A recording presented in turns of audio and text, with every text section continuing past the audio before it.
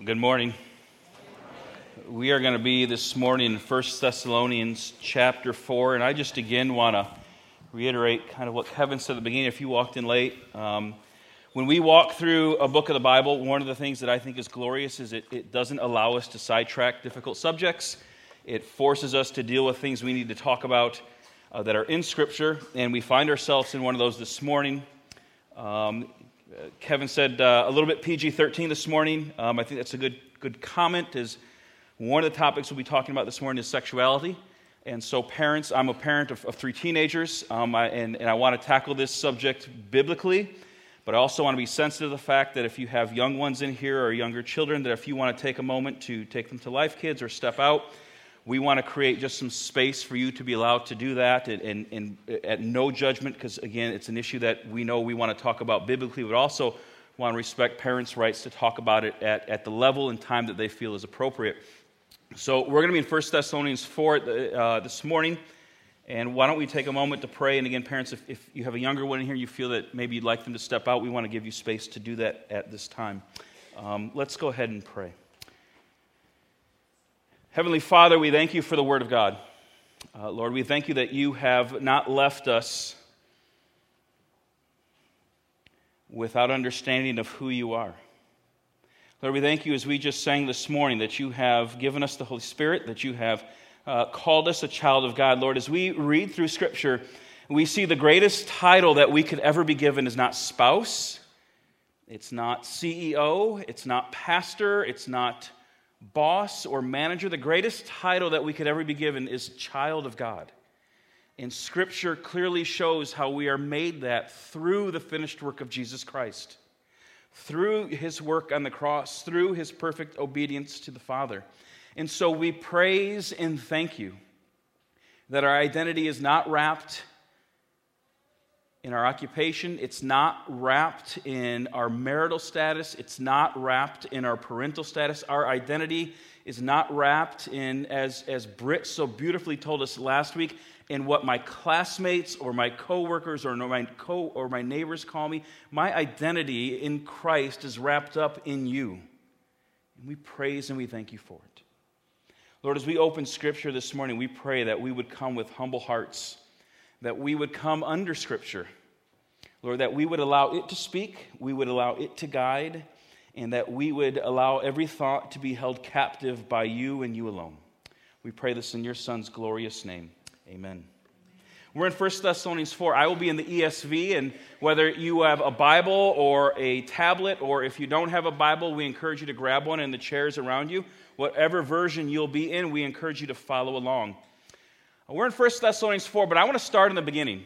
If you go back to the beginning of the Bible, you see God in Genesis 1 create everything out of nothing. And as Genesis 1 unfolds, you see God make the heavens and the earth. You see land formed. You see the seas formed. You see plants and vegetation created. You see fish put in the sea. You see birds put in the sky and animals roaming the earth. You see the stars and the planets hung in the sky. And then in Genesis 1, you see God make man and woman, male and female, in the likeness in God, in the, as we would say in theology classes, in the imagio Dei, that we're made in the image of God, that we are all men and women image bearers. And as Genesis 1 and 2 unfold, there are three items that are interesting to see in creation that are worth noting. First, in Genesis chapter 2, verse 15, God creates Adam and he places him in the garden to work it, to cultivate it. And so in the creation account, we see God blessing and ordaining work. And God makes Adam and Eve, and in Genesis 1:28, we see the call for them to be fruitful and to multiply. And so in the creation account, we see not only God blessing work, but also the area of sex. And then in Genesis chapter 2, we see that God has placed the tree of the knowledge of good and evil in the garden, says, don't eat of it or you will surely die. Now, Adam and Eve disobey in Genesis 3, and they eat of the tree, and death most certainly enters this world. And before you get to the end of Genesis chapter 4, each of those items is impacted by the fall. Death enters through Adam and Eve's disobedience. Work is transformed, and we're told in Genesis 3 that now, Adam, your work is going to be toil. It's going to be difficult labor. You get to Genesis chapter 4, and we see, unfortunately, Cain murder Abel, and just a few verses later, we're introduced in genealogy to a man named Lamech, who we are simply told has 2 wives. And so from Genesis 3 to Genesis chapter 4, we see that the sin and the fall of man damages the issue of life and death, of work, and of sex. This morning we're in 1 Thessalonians chapter 4, and Paul is going to make a major transition at this point in the letter that we've been looking at. In the first 3 chapters, he has been looking back at his relationship with them. He's been thankful for their walking with God and their coming to Christ, and he sent Timothy to go check on them, and Timothy came back, and he's praising God for the report. In 1 Thessalonians chapter 4, Paul makes a major transition in the letter, going from looking back with his relationship to them and now looking in the present and future in his relationship with them. Here are some things I want you to be thinking about. And as Paul addresses some of these topics that he wants to press in on, as Timothy has come back and given a report, here's how things are going in Thessalonica. Paul needs to press in on a few areas that the church needs to continue to grow in. And those 3 areas are the areas that we find in the creation mandate: sex and work and death. Now, this week we're going to cover the first 2, and we look in 1 Thessalonians chapter 4, verses 1 through 12. Next week, Pastor James will hit on the 3rd issue of death when he picks it up in 1 Thessalonians 4, verses 13 through the end of chapter 4. Paul has to address this issue because he is desiring for them, as our desire is for each of us, to walk in a manner that is worthy of God, that we want our daily routines to be ones that are honoring to God. And Paul has to address the church because they have distorted the way they view these 3 areas. They live in a culture that has a warped view of sex. They live in a culture that has a low view of work. And the Thessalonians live in a world that has a twisted view or a wrong view about life and death. Now, for those who think the Bible is irrelevant today, stop and think about what I just said is going on in Thessalonica at the moment. There's a warped view of sex, a low view of work, and a struggle in understanding the concepts of life and death. We deal with that daily in our culture today. Over the past few weeks, we've been looking at 1 Thessalonians in this call to be faithful in our relationship with God. This morning, we want to talk about walking so as to please God, and here is our big idea this morning that I want us to be thinking about. You're going to see it on the screen behind me, and it's this. Our relationship with God in Christ is a call to allow Him to lead in all areas of our lives, including how we approach, we're going to see this morning, our view of sex and work. This week, we're going to see how these areas of our lives very much do matter to God and how we walk before Him. If you're with me in Scripture, I encourage you to follow along in 1 Thessalonians chapter 4, verses 1 through 12. They'll be on the screen behind me as well. Finally then, brothers, we ask and urge you in the Lord Jesus that as you receive from us how you ought to walk and to please God, just as you are doing, that you do so more and more.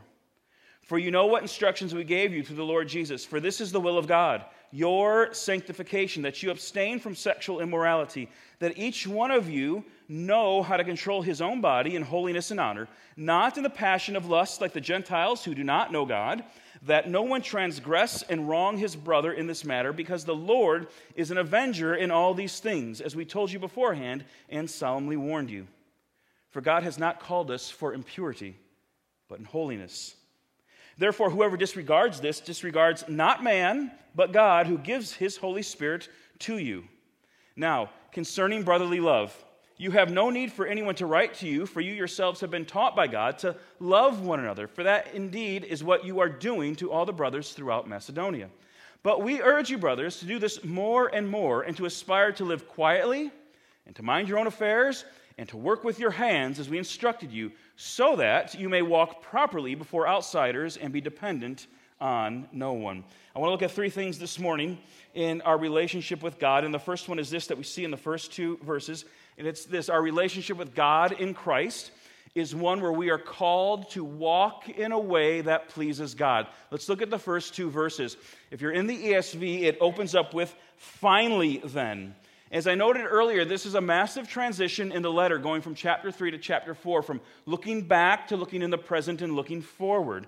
When Paul says finally, then, in our minds we might think, well, he's getting ready to land the plane, and then like a great preacher, he takes off again and goes on for another 20 minutes, right? For 2 more chapters. When Paul says finally, then, he's not getting ready to wrap up the letter. I think actually we would do better or do more justice to this if we thought about it as and now. And now we need to talk about a few things, is what he says. Not finally as in let's wrap this up, but now let's talk about a few things. I'm going to ask and urge you in the Lord Jesus. He says, I am going to strongly plead with you to adopt the following conduct in the Lord Jesus. As you receive from us how you ought to walk and please God, just as you're doing, do so more and more. You get into verse 2, he says, this is not the first time we've talked about the issues we're about to talk about. So Paul is not bringing up arbitrary issues. He says, look, we've talked about these before. Timmy has come back and given us a report and said, you're still struggling with some of these thoughts, and we need to kind of clear up a few things. And as we do so, we want to do so through the lens of walking in Christ in a manner that pleases God. And he says, listen, we urge you and we're asking you. He says, look, we're not giving you like a friendly suggestion or you might want to think about. And we're not just some guy off the street saying, you know what you should have done. But instead he says, what we're saying is this. In Christ Jesus, not our opinion, Paul says, but in Christ, rooted in Christ, because apart from him, you're not going to walk in this way. But in Christ, we want you to walk in a way that pleases God. Okay, what does that look like? It can be summed up very simply like this. A life that pleases God is one where God's interests are your primary ambition. That's it. Don't overcomplicate it. A life that is one that is walking in a manner that is pleasing to God is one where God's interests are your primary ambition. Christ modeled this for us when he walked here on earth. In John 8:29, we were told in John 8:29 that as he walked this earth, he said, I walk in a way that always pleases the Father. Paul told us in Galatians chapter 1, verse 10, that I am on this earth not to please man, but to please God. In John chapter 10, verse 4 and 5, Jesus told us that he is the good shepherd. And as the good shepherd, he says, listen, I go out in front of my sheep, and I lead them. They hear my voice, they know my voice, and they follow my voice.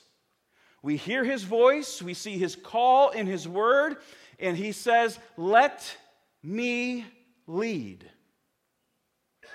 The alternative is this. We grieve the Holy Spirit. As we sang about this morning, we celebrate the Holy Spirit.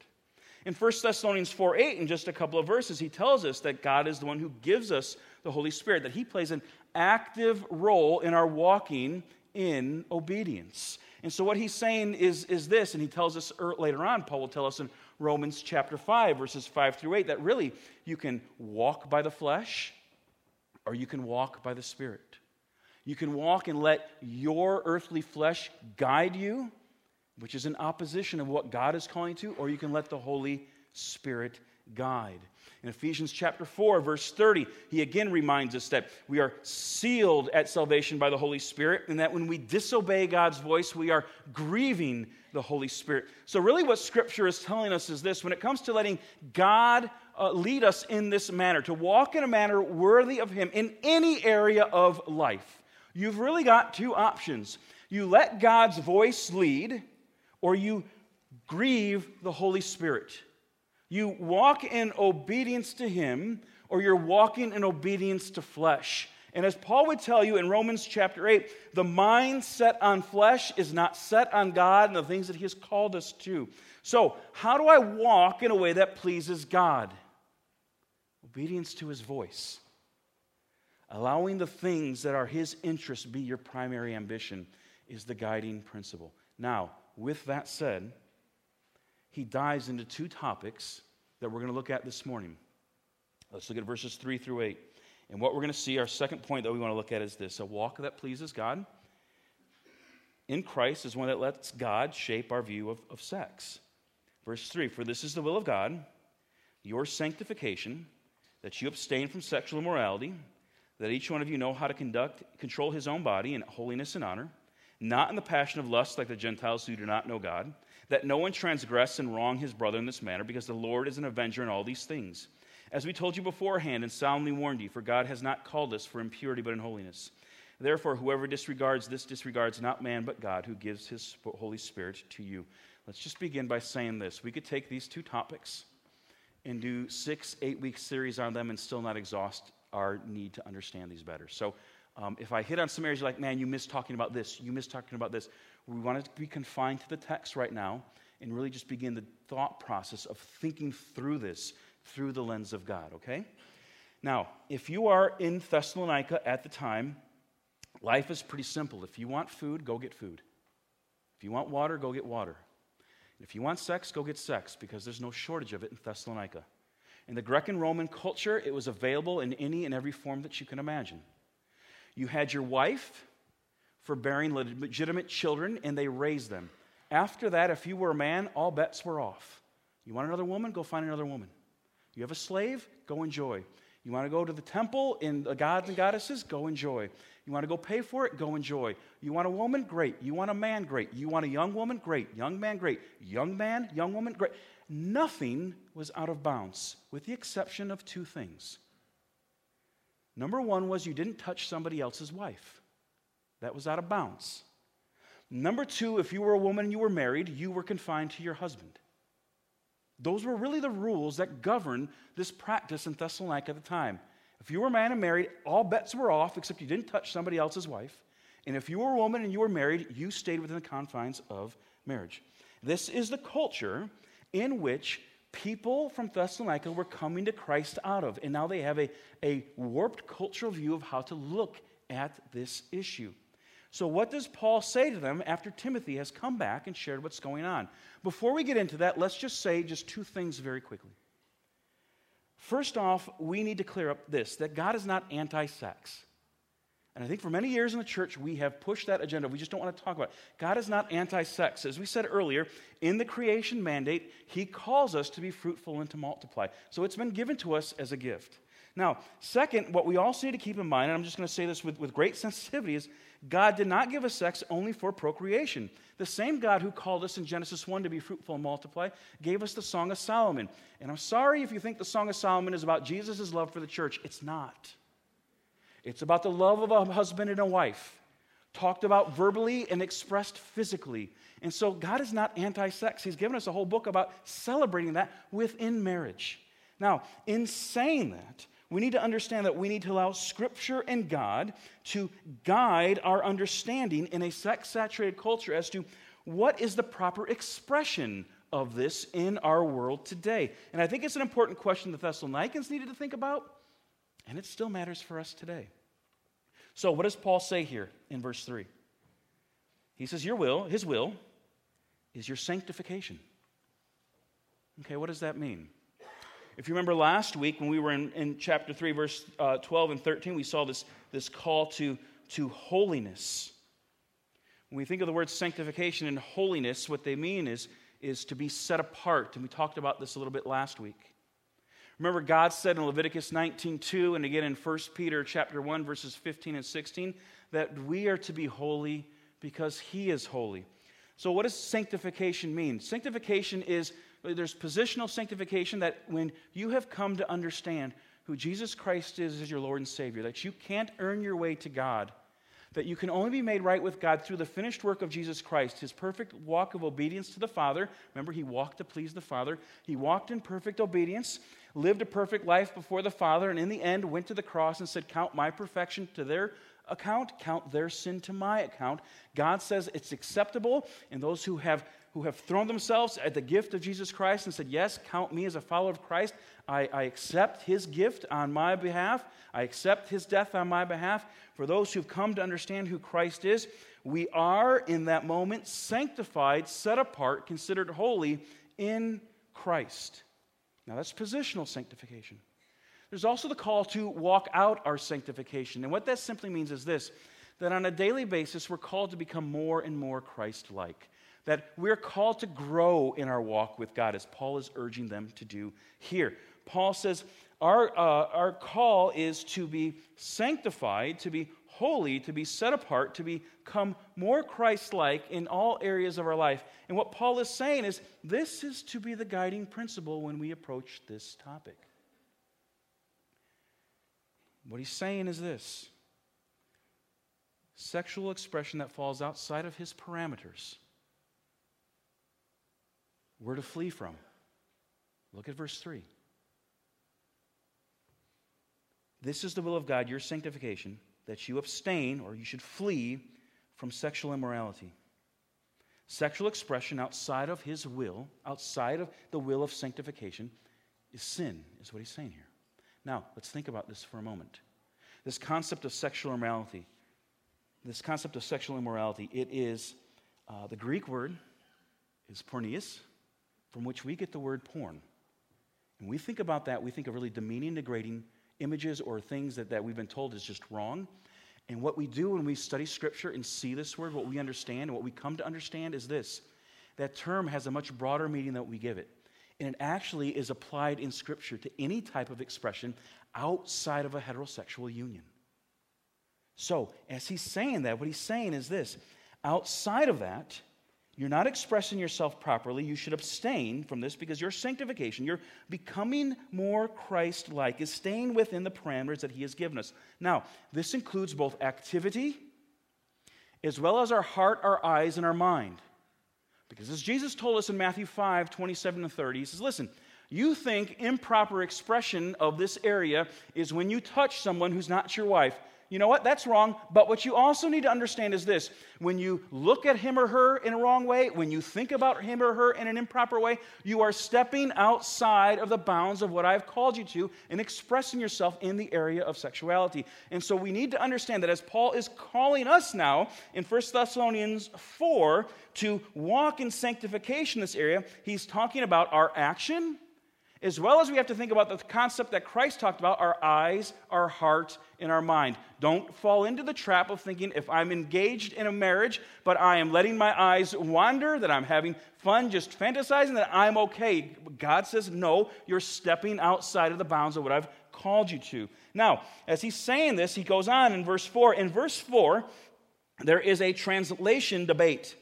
It says, each one of you know how to control his own body. Some people think that should be translated your own body or your own vessel, that you should just control yourself. Other people think it actually should be translated more of like acquiring a spouse, that if you can't control yourself, acquire a spouse. Now, we're really not quite sure what was being said here, but here's what we need to remember. There was no confusion among the Thessalonians because Paul said, we've talked about this already. So they very much know what Paul is talking about. And whether you think this is about controlling your own body, or you know what, maybe just get a proper outlet to channel your energies in that way, what Paul is saying is this: regardless of which way you want to translate it, what we see in verse 4 is we're to be acting in holiness and in honor. We're to conduct ourselves in a way, we're to express ourselves in a way that is not dishonoring to our God.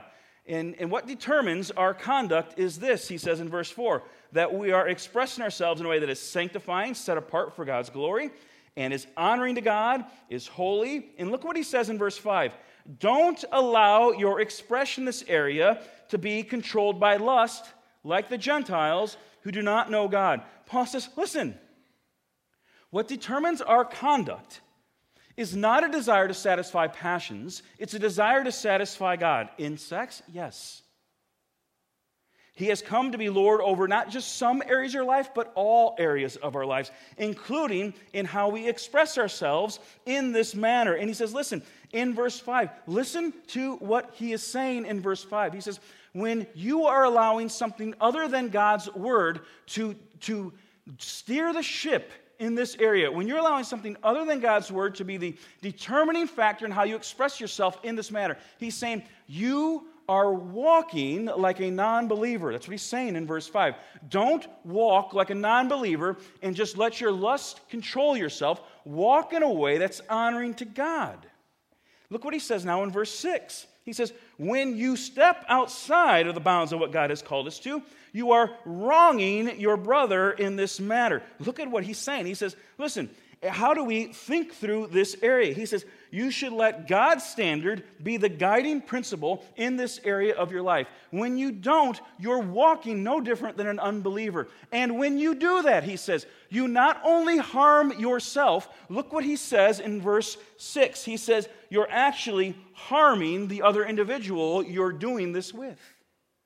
So now what that means is this: when I'm engaged in willing activity outside of the confines of what God has called me to, not only am I transgressing what God has called me to, I'm encouraging my brother or sister in Christ to do the same. And then look what he says in verse 6. He says, listen, the Lord is an avenger in this area. What he's saying is this: there is nothing outside of the scope of what God will hold us accountable for, including the very closed, intimate areas of our bedroom, that they're to be held in a way that is honoring to God. When they're not, he says, you are walking in sexual lifestyle no different than the lost. You were bought by the blood of Christ to be set apart and to honor God, including in the area of sexuality. Let that sink in. That you're called to represent him in the way you express yourself sexually. Paul then says in verse 8, if you want to disregard this, that's fine. But you're not disregarding man, you're disregarding God. You want to walk home and say, you know what, man, that pastor's out of his mind. He ain't in touch with the reality. He's not in touch with society. That's up to you. I'm just talking about what's on the page. And he says, if you want to say, you know what, forget it, man. I don't agree with it. Culture, that's ridiculous. Understand, you're not violating my or anyone else's opinion. You're violating God's call. Okay, so how do I apply this? First, it may mean that we may be here and need to repent and ask God for forgiveness because we have not let him guide us in this, and we have for too long let culture define how I should act in this matter. And if you need to do that, I encourage you to do so. Second, I want to think about this just for a moment as singles. I want to talk for a moment to our singles, as well as some of our students who are here in this room. You are in a world, and I am raising 3 children in this world, where the doors have been blown wide open in what's appropriate and acceptable culturally. And I'll tell you the same thing I tell my kids. Don't let culture define what God gave you as a gift. Don't. It's not worth it. If you are here and you are single, God has gifted you with singleness. You may feel like it's a gift I want to give back. But God has gifted you with that, and Paul talks about the glories of that in 1 Corinthians 7. It's not a second-class citizen. How do you know if Paul has gifted you with singleness? If you're single, you have that gift right now. God may choose to give you the gift of marriage later on in life. He may choose not to. Either way, honor him in the status that he has you. Now, to my older singles, talking to you Gen Xers and baby boomers, kind of my people and above, you may be single. You may be single again through death or divorce. And you have grown up in a world where the doors are being kicked open for the first time. And you grew up in a world where you're being told, it's okay, it's okay, it's okay. And God's word says no. You, for too long, let culture define how you should be expressing yourself. Please, if you are single and you are like 40, 50, 60, don't think that's just a message for the young kids. Honor God in the way that you conduct yourself in this area, physically, mentally, emotionally, with your eyes, your heart, and your mind. If you are unmarried, know the expression of sex is to be held captive by God. If you're married, understand that the expression of sex is to be held captive by God. Guard your eyes. Guard your heart. Understand, and I'm going to say this very sensitively because It happens, but marriage does not give you the right to sex. And marriage is not a call to fulfill whatever desire you want at the expense of shaming or degrading the other. Remember what he says here in verse 4. You're to conduct yourself in holiness and in honor. Our relationship with God in Christ is one where we're called to walk in a way that pleases God. That includes how we let him shape our view of sex. Paul now in verse 9 transitions to the issue of work. Now, verse 9, a new topic that Paul is not picking haphazardly, but is an issue in the area of Thessalonica right now, and for us as well. Now, concerning brotherly love, you have no need for anyone to write to you, for you yourselves have been taught by God to love one another. For that indeed is what you are doing to all the brothers throughout Macedonia. But we urge you, brothers, to do this more and more, and to aspire to live quietly and to mind your own affairs, and to work with your hands as we instructed you, so that you may walk properly before outsiders and be dependent on no one. Paul says there's a new topic, but we're still going through the lens of verses 1 and 2, that we want to walk in a manner worthy of Christ. We want to walk in a manner in Christ worthy of God.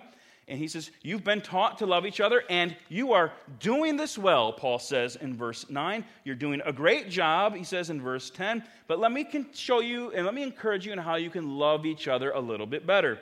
He now wants to address a group of individuals who are not working. Now, if you were to read ahead into 1 Thessalonians 5, verse 14, he will address a group of people that he calls idle, I-D-L-E, idle people who are doing nothing. And he'll address them more in 2 Thessalonians. There are a group of people in Thessalonica that are not working. Now, please understand when I say this, it's not that they're physically unable to work. And it's not that they can't find work. He is addressing people who can work, have work available, and have refused to work. These are people who actually have just quit working. And they've quit working for two reasons. Number one, they've stopped working because they believe Christ is coming back soon. And Christ is coming back, and Paul will talk about that next. He is coming back. But until he comes back, he wants to encourage them, get back to work. Now, here's the deal. They've stopped working, and this has led to idleness. It has led to busybodies. That's why he says in verse 11, mind your own affairs. Because let's be honest, when we have nothing better to do, we fill it with some pretty destructive things, don't we? Including like, hey, did you hear about Jimmy? Hey, did you hear about Sally? Yeah, what's going on there? Oh, really? Yeah. Well, this is a prayer request. All right, that's the Christian way of getting out of gossip, right? So they're not working, and they're just being busybodies. And the other issue is this. In this culture at this time, manual labor was really looked down upon. Like the goal in their society was either you don't have to work or you don't work with your hands. And they really degraded manual labor. And unfortunately, I think our culture does it again. And so you have individuals who have simply stopped working, and they are now becoming a drain on their brothers and sisters in Christ who have to care for them. Again, we're not talking about people who can't physically work. And we're not talking about people who don't have work available. We're talking about people who can work. Work is there for them, and they're just not doing it. And please don't hear me to say that if you're at home that you're not working, if you're raising your children. That is one of the ultimate sacrifices you can make. So don't hear me saying that I'm saying, boy, moms, you should be off getting some job. Man, I got to tell you, I watched my wife, 3 kids. I was a pastor of like 200 people. I had the easier job, all right? So parents, don't misunderstand me here. But what he's talking about are people who should be working, can be working, have jobs available, and they simply are not doing it. And he says, listen, when you're doing this, you're causing your other brothers and sisters in Christ, they have to work harder to care for you, and you're not showing them love. He says not only that, but look at verse 12. So that you may walk properly before outsiders and not be dependent on no one. He says, you're not being a good witness. Remember earlier in 1 Thessalonians chapter 2, verse 9 and 10, Paul said, look, when I came to you guys and shared the gospel, I also worked with my hands so I wasn't a burden to you. Paul actually led the way in this culture of saying, look, I'm going to work with my hands so I'm not a burden to the brothers and sisters in Christ as I'm sharing the gospel. And he says, listen, I have honored God in my work ethic, and now I'm calling you to do so. And again, we live in a culture where we cannot let the lost define work. This could be a series all in itself. Our culture now tells us if you don't enjoy your job, don't work hard at it. If your boss is a jerk, don't work hard for him or her. If your boss isn't looking, have fun. Maybe you are the boss and you're setting up work practices or expectations that are really improper or pushing the lines of legality or have blown past into illegality. Our culture sometimes views work as a necessary evil. I got to do it to pay the bills. I have to do it to, my favorite word, adult. Staff knows how much I enjoy that word. Or I've got to work so I can get the money to go do what I really want to do, which is not be here with you people, right? That's how we view work. Go back to the creation mandate. God placed Adam in the garden not to just run around and enjoy nature, but to work and cultivate the garden. To worship God in the way that they worked. Fast forward to Revelation 22, verse 3. And you'll see us in heaven, redeemed in Christ, and we're described as his servants who are worshiping him.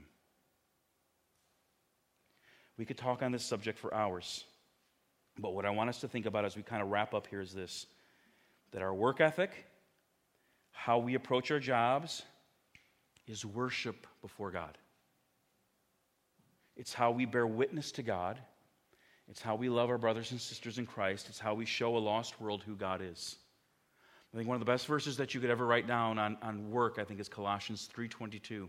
And in Colossians 3:22, Paul is addressing slaves and their relationship to masters. And some of you may feel like a slave at work, but you're not a slave, okay? But what he says is this to the servants. Stop working for your boss and for eye service. Basically saying, stop working only hard when your boss is around. Because your boss isn't your boss. You're working for God. Work for him who is always watching you. Don't just work to please the boss when he's around. I read of a pastor who once asked a congregation member what she did for a living. I love her response. I am a disciple of Jesus Christ, cleverly disguised as a machine operator. Stop looking around at a broken world and letting it define how you approach work. And I would include students, how you approach your work in school. It's your job right now. There you go, parents. Have that one. Stop, students as well as parents, giving half-hearted effort. Stop cutting corners, but instead glorify God. Let him guide your effort, your attitude, and your interaction with the people you come into contact in your work environment. Our relationship with God in Christ is one we're called to walk in a way that pleases God in all areas of life. That includes, he shows us today, areas of sex and areas of work. I'm not a dentist, so if you're in this community today and you're in the dental profession, I butcher this, bear with me and just love me. What I've been told in the dental world is this. You don't want bifurcation. And from my understanding, what bifurcation is, at the root of your tooth, it splits into two. And you have to take that tooth and make it whole again. You have to make it one. You have to bond it or bind it or whatever the word is that we don't want. You sit in a chair and you cry while they're fixing it, right? Okay? And what you don't want bifurcation. What it means is it's at the root, at its base, it's split. And if it doesn't become whole again, it's gonna rot and it's gonna die, and it's eventually gonna impact the other areas of your life.